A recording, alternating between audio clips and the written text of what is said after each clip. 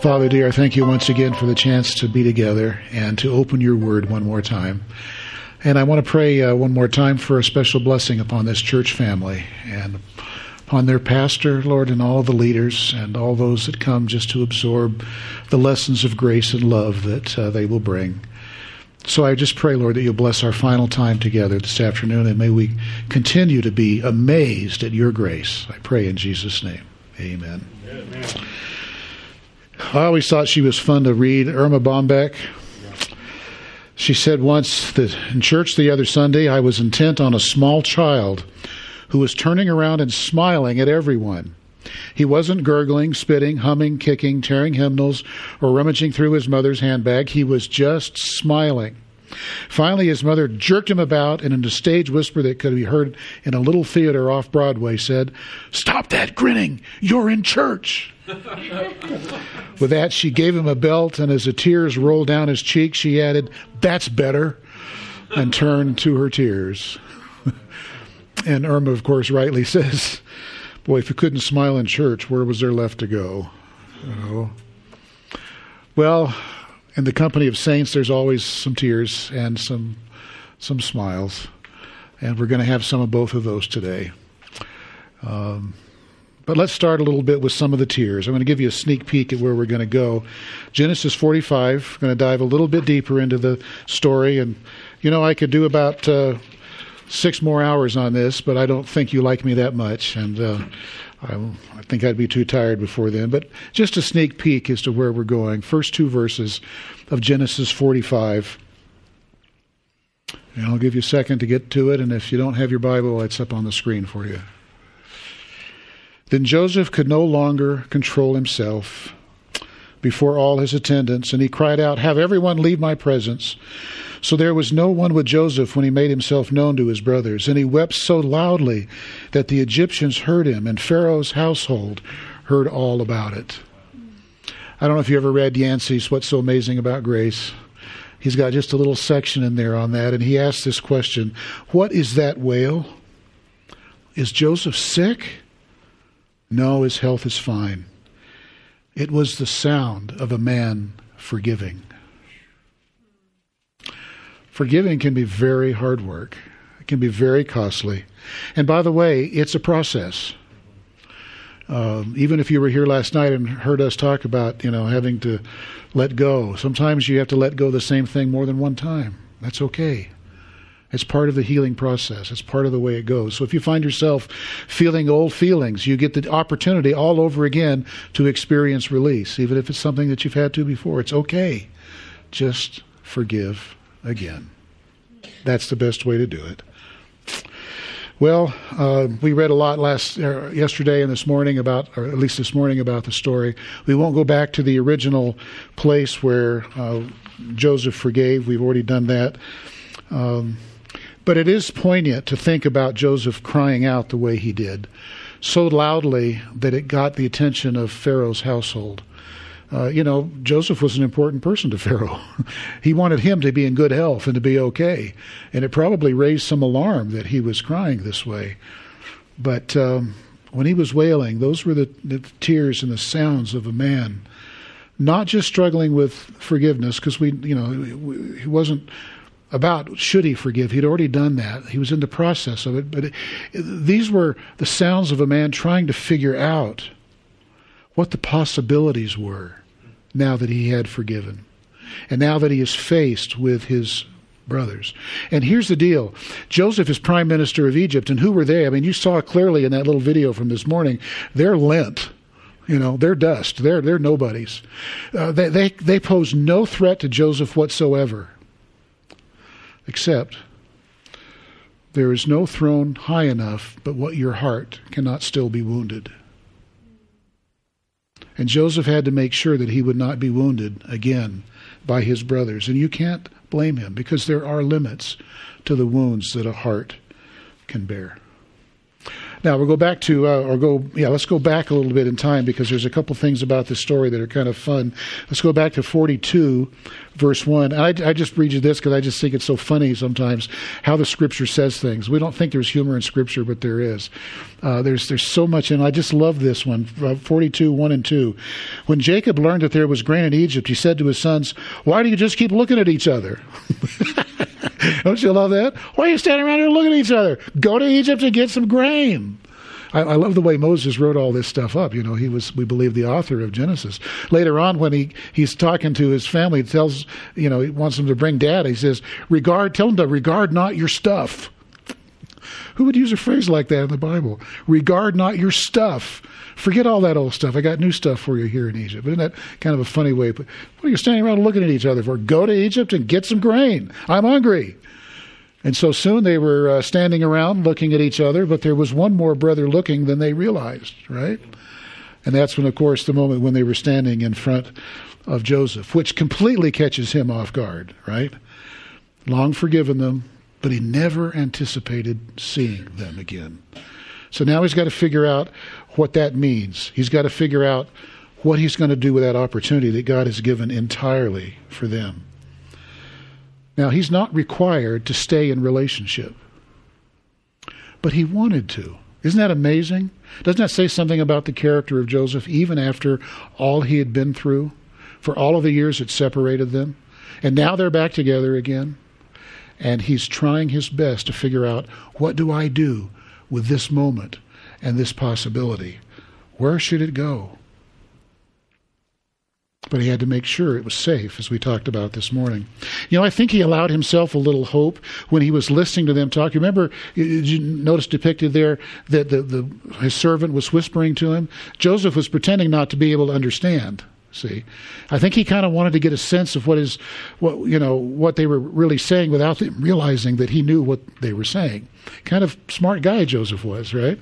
Well, chapter 41, verse 21 and 22. They said to one another, "Surely we're being punished because of our brother. We saw how distressed he was when he pleaded with us for his life, but we would not listen. That's why this distress has come on us."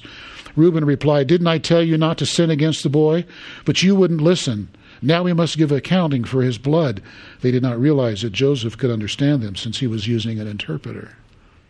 I think Joseph was just really being smart. He was trying to scope out whether or not this was safe. So he's trying to get a sense of who these guys were.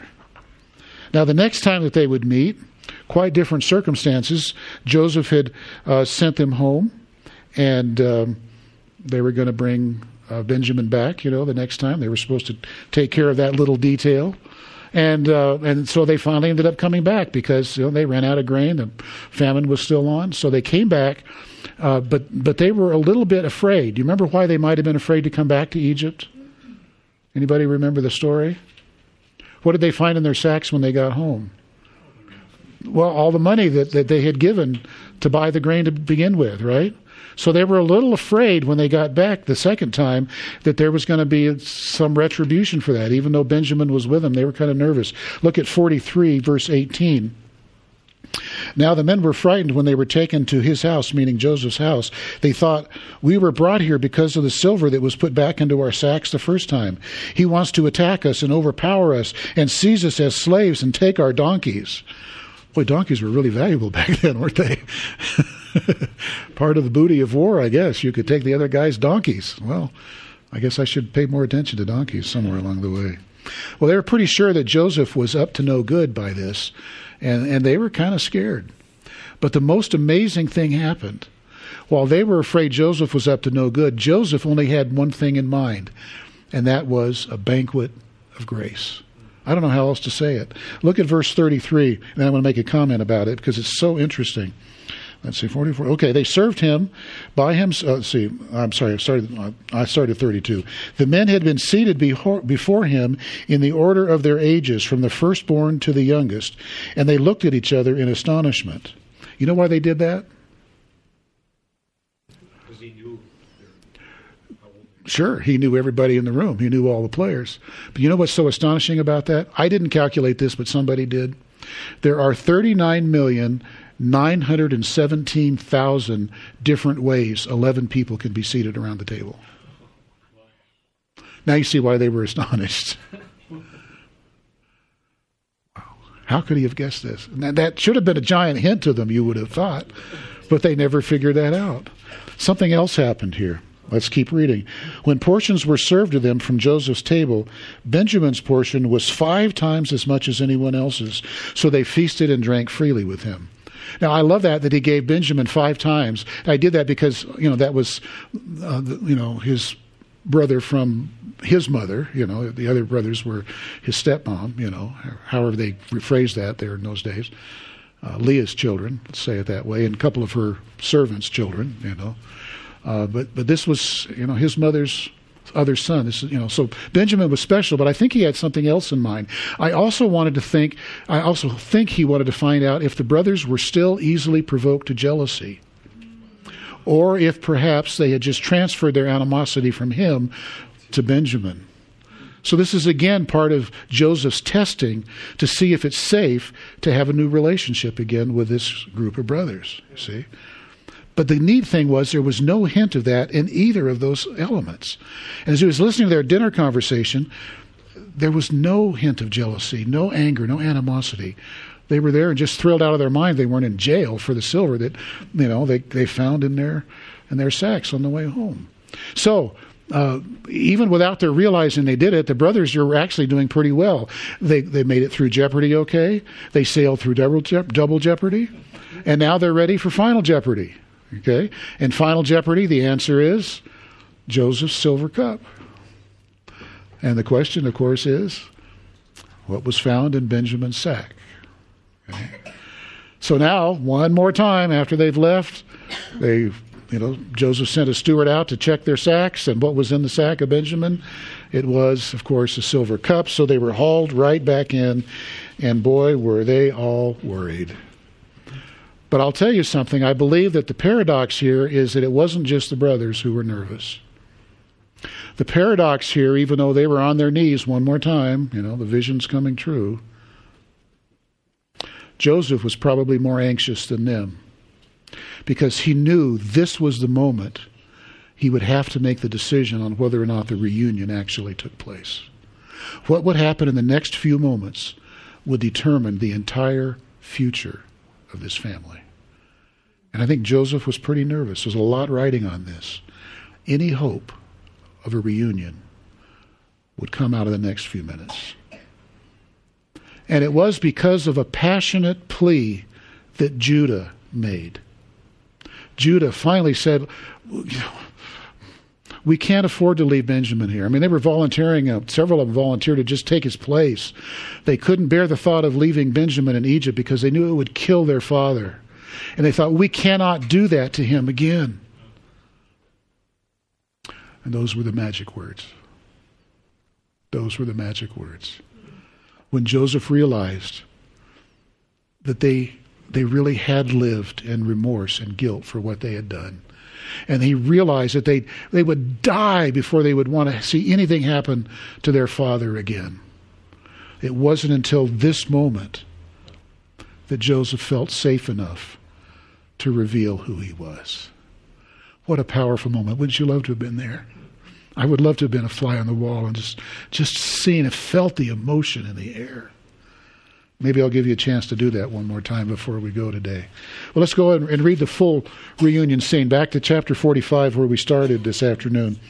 Let's go right at verse 1 again. Then Joseph could no longer control himself before all his attendants, and he cried out, "Have everyone leave my presence." So there was no one with Joseph when he made himself known to his brothers. And he wept so loudly the Egyptians heard him, and Pharaoh's household heard about it. You got to think the brothers were wondering, what in the world is wrong with this guy? Joseph said to his brothers, "I am Joseph. Is my father still living?" But his brothers were not able to answer him because they were scared out of their ever-loving minds. That's my translation, but you get the idea. They were terrified at his presence. Then Joseph said to his brothers, "Come close to me." When they had done so, he said, "I am your brother Joseph, the one you sold into Egypt." And at that moment, the glorious possibilities of forgiveness bloomed into their full possibilities. What a wonderful moment. What a wonderful new joyful reality. And it truly was Joseph's magnificent, unqualified forgiveness that erupted in that reunion. That could only happen because now he realized it could be safe once again. So finally, even though he'd forgiven years before, now all of his forgiveness issues are laid to rest. Good for Joseph. But the forgiveness issues of the brothers are just starting. Theirs are just starting. And they had two very important things to overcome in the process of their dealing with their forgiveness issues. You think theirs would be the easy ones? I think theirs were harder than forgiving somebody else. Here's the first of the two things that was so hard for them. They had to accept his forgiveness. They had to accept his acceptance of them and trust that his forgiveness was real. And everything about the way he dealt with them said the forgiveness is real. In fact, Joseph's forgiveness was so rich and so deep and so profound that we all see his act of forgiveness just like we see the forgiveness of Jesus toward us. In fact, Chuck Swindoll, in his book on Joseph, made an incredible couple of comments on this where he realizes that parallel and draws them out. He says, Joseph's life offers us a magnificent portrayal of the grace of God as he came to our rescue in the person of his son, Jesus. So many come to him like Joseph's brothers, feeling the distance and fearing the worst from God, only to have him demonstrate incredible generosity and mercy. Instead of being blamed, we're forgiven. Instead of feeling guilty, we are freed. And instead of experiencing punishment, which we certainly deserve, we are seated at his table and served more than we can ever take in. For some, it's too unreal. So we desperately plead our case only to have him speaking kindly to us, promising us peace in our own language. We then try to fend off his anger by bargaining with him, thinking our hard work and sincere efforts will pay him back for all of those past evil deeds we're guilty of. But to our astonishment, he never even considered our attempts important enough to mention. What he had in mind was overwhelming us with such an abundance, we'd realize we could never, ever repay. We have to accept the acceptance. When Jan and I finally got out of college and were in our first teaching job, we thought we had all the money in the world. The fact is that Jana was working for Adventist Health, actually, in Moberly Regional Medical Center in Moberly, Missouri. First year was in the mission field out there teaching at Sunnydale Academy in Missouri. At least felt like the mission field to us, out there in the middle of nowhere. Why do we do that with our academies? There's nowhere out there. And my check did not yet have a comma in it. All right? So that's a couple of years ago, you can tell. But somehow or other, we decided that we didn't need our little Chevrolet Chevette. If you don't remember that car, God is kind to you because it really wasn't much of a car. But we had a friend who was the sales manager of the Chevy dealership in Chattanooga, old family friend of ours. So we went to see him over Thanksgiving vacation, and we drove down to Chattanooga in our Chevette, but drove home in a brand new, next model year, Monte Carlo. Now, this was in the years when the Monte Carlo was a cool car, big car. Had that kind of T-top to it, with a vinyl roof on part of it, and electric seats, the split bench, and, oh man, it was plush seats. We loved that car. We loved that car. And it was only going to be, we thought a certain amount a month. Well, we forgot that insurance goes up when you get a car that's worth about 4 times what your Chevette's worth. And we forgot that, bigger wheels mean bigger tires and bigger costs and less gas mileage in a Chevette. And we realized pretty soon that we needed a comma, maybe 2 in our paycheck to take care of a car like that. So we moved to Mount Pisgah Academy and realized we had to get out from under that thing. So we made arrangements. My mom, I think, helped us sell it in the city of Charlotte. A lot of people that could buy a car there. And we got out of it losing just a few hundred. We were lucky just to have lost a little bit. It was fun having it while we could, but boy, it wasn't worth the expense. So we had to just kind of buy something to bide some time for us for a little while. So we looked in the newspaper and we found a car for about $800. It was about a 10 or 12-year-old Mercury Montego. All right, pea green. And just imagine the worst color pea green you can imagine. That was this car. It was the most hideous color car you could ever imagine. We drove the thing, and actually it drove really well. We brought the maintenance or the shop teacher from Mount Pisgah over, who was a good friend of ours on staff with us, and we said, hey, look this over and tell us if you think it's in good shape. And he looked under the hood and he went around the block with us and he said, I don't see anything wrong with this for $800. And boy, that car just drove like a charm for about 2 months. And then it started acting up, Now, I don't even know if people today drive cars like this or even refer to them like this. In those days, we would call a car like this a bomb, If you've never had a bomb in your life, you're just missing out on an experience. I almost feel bad for you. This was the kind of car that, as time went on, most of the time you pull into a gas station and you say, fill up. And this was back in the years when they actually still did that. Well, we didn't say that. When we pulled into a gas station, we would say, please check the oil, please check the transmission fluid, and please top off the brake fluid, and please take one look at the radiator too. I mean, that's how bad it was. Transmission was skipping and missing. We had to stop every few miles and put fluid. It was terrible. Well, about the time it was acting its worst, we get a call to go to San Diego to begin our work as a youth pastor out there. And by the way, we've learned something, and we are starting to think it's true of Colorado as well. But if you ever get a call to like San Diego, California, you don't even have to pray. That's automatically just God's will, and you know it. So you just go to San Diego. They have 2 seasons in San Diego, night and day. And it really is literally about that much. We arrived in San Diego July 1. It was the following April before we had turned our windshield wiper on for the first time. And, 65 to 75 degrees most of the year round. Boy, what an incredible place to go. But we knew we were going to have to drive from North Carolina to San Diego. We didn't want to try to risk it in that old Montego. We just knew we couldn't do it. So we decided we were going to try a new car one more time. We thought maybe we could afford it now. So we went down to the Honda dealer in Asheville, North Carolina.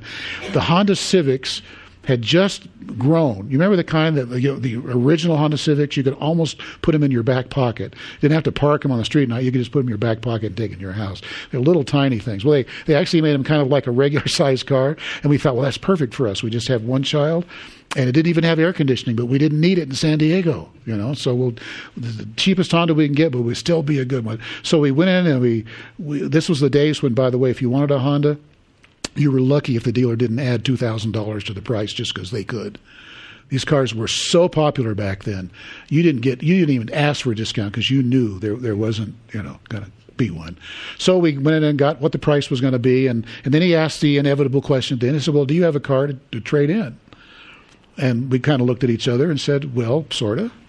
Well, can I look at it? And we said, sure, we'll be happy to let you. We had it out there, but we didn't want to look at it then, So we took it back and kind of cleaned up pea green as best you can, and vacuumed it out and did all that stuff. And as we were driving back, we kind of stopped about a quarter of a mile from the dealer and topped off the transmission fluid and the brake fluid and the radiator fill. And, we just got everything, all the fluids back up.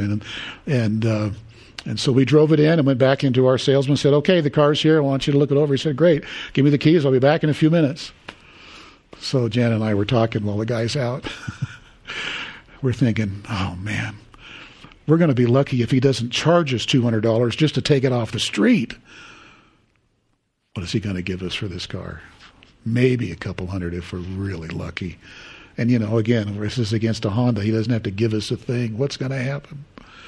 And I thought to myself, man, if he gives us even $300 or $400, we ought to just really be thrilled. So he came back in after a while. It seemed like he was out a long time, maybe long enough for some of those fluids to get low again. I don't know. He came in and, punched his adding machine again, put his pencil down, and leaned back, and he said, well, Mr. and Miss Thurber, nobody had ever called us that, really, that out in the business world, we're so young. He said, I'll tell you what, I'll give you $500 for your car. I still have little bite marks on the inside of my cheeks right here. because I didn't want to bust into this big smile and blow the deal. $500? Are you kidding? So I kind of leaned back and looked over at Jana and well, I guess we could take that. He gave us $500 for it. And while he was out with the car, I thought, if he gets a whiff of what this thing really is, he'll never make the deal. If he knew what he was getting, he'd never make the deal. And I left there thinking, but we got one over on the car dealer. Do you know what I figured out later? You don't ever get one over on the car dealer. He knows. You worry that God won't take you if he knows what he's getting? Let me tell you the truth. He knows. And Swindoll just reminded us of the deal God was willing to make for you and me. It's not easy to accept his acceptance, but we ought to. What a powerful, powerful statement of love he makes to us. He knows what he's getting, and he makes the deal anyway. That ought to warm your heart today. Now, sometimes forgiveness doesn't get accepted because, well, it never occurs to us that we might need it. Now, here's a great line you might want to use in a wedding sometime. I use this in almost every wedding that I use. Many promising reconciliations have broken down because while both parties came prepared to forgive, neither party came prepared to be forgiven. Sometimes we just don't think we need it, and so forgiveness doesn't happen. Well, Joseph probably was smart enough to figure out that most people think, because they have experience in life, that if somebody forgives you, there's a catch. Somebody comes up to you and they're real nice to you. What are you thinking? What do they want? Right? Isn't that kind of the natural thing? Somebody is too gracious with forgiving. I wonder what the catch is. I think they were worried about a catch, and I think Joseph was smart enough to kind of intercepted that. Chapter 45, verse 9 through 13 talks about that. This is really incredible. This shows you how genuine his forgiveness was. He's talking about, bringing their dad down. He says, now hurry back to my father and say to him, this is what your son Joseph says. God has made me Lord of all Egypt. Come down to me. Don't delay. You shall live in the region of Goshen and be near me. You, your children and grandchildren, your flocks and herds, and all you have. I will provide for you there because 5 years of famine are still to come. Otherwise, you and your household and all who belong to you will come destitute. You can see for yourselves, and so can my brother Benjamin. It is really I who am speaking to you. Tell my father about all the honor accorded to me in Egypt and about everything they have seen, and bring my father down quickly. What's missing? And be sure and tell Dad what you did to me. Wow. Joseph trusted them to say whatever they wanted to. There was no condition in his forgiveness. In fact, if they chose not to say anything to their father, he would not say anything to their father. I believe that, because I believe that's the nature of this man Joseph. But he gave them the opportunity to decide what it was they would tell dear old Dad. Now, Patriarchs and Prophets tells us that they did confess. But Joseph's forgiveness was not based on that. He wanted no barriers to them accepting his forgiveness, because they'd need that in order to deal with their other forgiveness issue, and this is the hardest one of all. Let's go back to that great reunion. There's one verse I didn't read on purpose. 45 verse 4. Then Joseph said to his brothers, come close to me. When they had done so, he said, I am your brother Joseph, the one you sold into Egypt. And now do not be distressed and do not be angry with yourselves for selling me here, because it was to save lives that God sent me ahead of you. Don't be distressed. Don't be angry with yourselves. What is he saying? Forgive yourself. forgive yourself. Many of us have learned along the way that forgiving ourselves is harder than forgiving somebody else. I ran across this quote from a little book called Forgiveness, the Ultimate Miracle. Author is Paul Meyer, and here's what he said about forgiving yourself. And this one just rocked me back in my chair. Unforgiveness that is self-directed will do more damage than any other form of unforgiveness. Why do we struggle with forgiving ourselves? Simple, because we just can't believe that God would forgive us. We have trouble believing Psalms 103, verse 12. As far as the east is from the west, so far has He removed our transgressions from us. Forgiving yourself gives you permission to not be perfect. And no, I'm not going to enter into a theological debate with you on this. Do you get upset with yourself when you were not perfect? You expect more from yourself. That's reasonable. You could have done better. That's probable. You should be perfect. It's not possible. Unrealistic expectations have a way of seeping into the other areas of your life. Do you expect perfection from your spouse, from your children, from your employees, from your boss, from your friends? And if so, the natural next step is to believe that acceptance and approval are based on perfection. Perfection first, then acceptance. Perfection first, then approval. It doesn't work that way.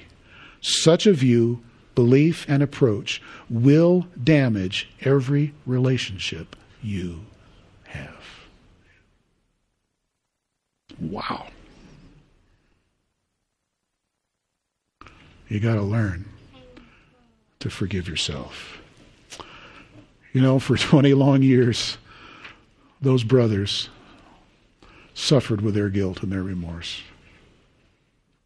And Joseph knew it was time to let them off the hook. They'd suffered enough. It was time to let that go. So as a pastor, this is a point where I can now say to you, do you have something you need to forgive yourself for today? Something that's been haunting you for a while? Just not felt free? And I'm not talking about the kind of cheap self-forgiveness that kind of lets you off a hook that you should probably still be on. We've all got a few of those, you know. I don't mean the kind of thing where we did something, we just want to pretend like we never did, and we want them to pretend that too, you know. I'm talking about the kind of stuff for which you have acquired a license to forgive. You know, forgive yourself. If you've gone to somebody and you've tried to make amends and they've given you their statement of forgiveness, who are you to hold out on yourself? That's the time to let it go. And then, of course, there are those times where you can't ask for forgiveness. I've been rather well behaved this week, and you don't know this, but I really use a lot of humor in a lot of my sermons. I've been holding back on purpose. The subject matter was such that I had to be careful with it. My very first sermon in San Diego when I was a young pastor, I used some humor in there, and I thought the congregation responded really well to it. It was appropriate. It was pointed. It fit. It was a good illustration and a couple of different things, and I never thought a thing about it. Well, Jan and I went down to our old church in San Diego probably 25 years later. They were celebrating the opening of the new sanctuary they'd finally been able to build on the property that they had worked on for so long, that we got started while I was still there as a pastor. And the potluck afterwards, after everybody was in such this good mood, this guy came up to me that I never remember having seen before. And he said, "Hey, Pastor, I just want to tell you something." And I was thinking, well, I wonder what this is, you know. He said, "I just want to let you know." He said that my wife was in church the week that you spoke, that very first time that you had a sermon, and you used all that humor. She was so offended she left, and she's never been back to church since. And I was so shocked at that, I didn't know what to say. And in a moment, he was gone, and I never could find him again in the crowd, and he was gone. I have no way to sit down with that lady and say, "Oh, I'm so sorry that offended you. I wouldn't have done that for anything. You know, how can I restore? You know, what do you do when there's no chance?" And sometimes that happens. Sometimes there's things that happen between people and you just don't get the opportunity to try to settle it that way. I love what Smedes, back to his book, The Art of Forgiving. What can a person do if she blames herself, asks to be forgiven, and has the door of rejection slammed in her face? Her only option is an appeal to God. She can admit her guilt to God and seek from him what she could not find in the other. When he forgives her and she ingests his grace, actually feels forgiven in her guts, she has both the permission and the power to forgive herself, even if the person she has wounded does not forgive her. So that works in those situations where you can't get to the other person or when they don't even want to hear from you again. He goes on to say, now our unforgiving victims may not want us to act like forgiven people. They may be miffed unless we crawl into our holes like groundhogs who haven't seen their shadows. Our unforgiving victims won't want us at their friends' parties. They will bristle when we traipse to the same communion rail as they do. They may want us frozen in self-judgment forever. But if God gave us permission to forgive ourselves, we should walk into all the old places where we felt at home before our fall. Sometimes you just got to give yourself permission. Well, we're about done here, except for one more statement and a little video clip that I think you'll enjoy.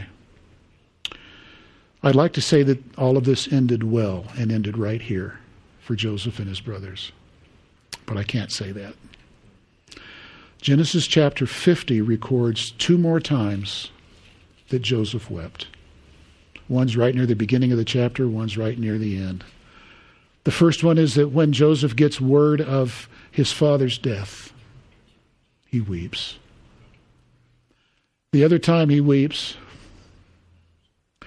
after they've taken him back to Canaan and buried him there, they've come back home.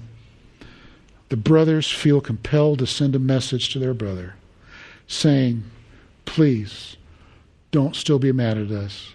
They felt like he was only being nice to them because Dad was still alive. So think of this. For 20 years, they beat themselves up. 17 more years while they're in Egypt, they allowed their sin to eat away at them. Think of all of those wasted years of self-recrimination. Joseph couldn't do anything about the first 20, but he sure tried to help them with the last 17. They couldn't accept his acceptance. How much we lose when we aren't able to accept forgiveness when it's offered. Well, we started with some smiles and some tears this afternoon, so let's end with them. This is from that same video we looked at this morning, the scene of reunion between Joseph and his brothers. And I'll grant you, if you'd seen the whole video, it would mean more because you'd be more invested in the characters and the portrayal. But even so, I think you'll get a good sense of the emotion that's in this room. Well, I'm not showing it to you just because it's a tidy way of ending all of this. What I want you to do, what I hope you'll do, is that you'll see your own reunion with Jesus in this reunion. You'll remember the time that you had a realization that Jesus loves you and that he gave his life for you and that he has truly accepted you for who you are and has brought you into his kingdom from that moment on. What a glorious understanding we can have. Think about that moment. Allow yourself to stop being anxious as you sense his forgiveness can be trusted and that it's really okay to accept it. And then maybe allow yourself, you can smile through your tears if you want, as he realizes what he wants to save you from.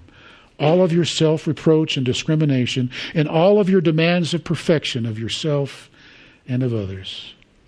If you can just see yourself as a part of this drama, I promise your life will never be the same.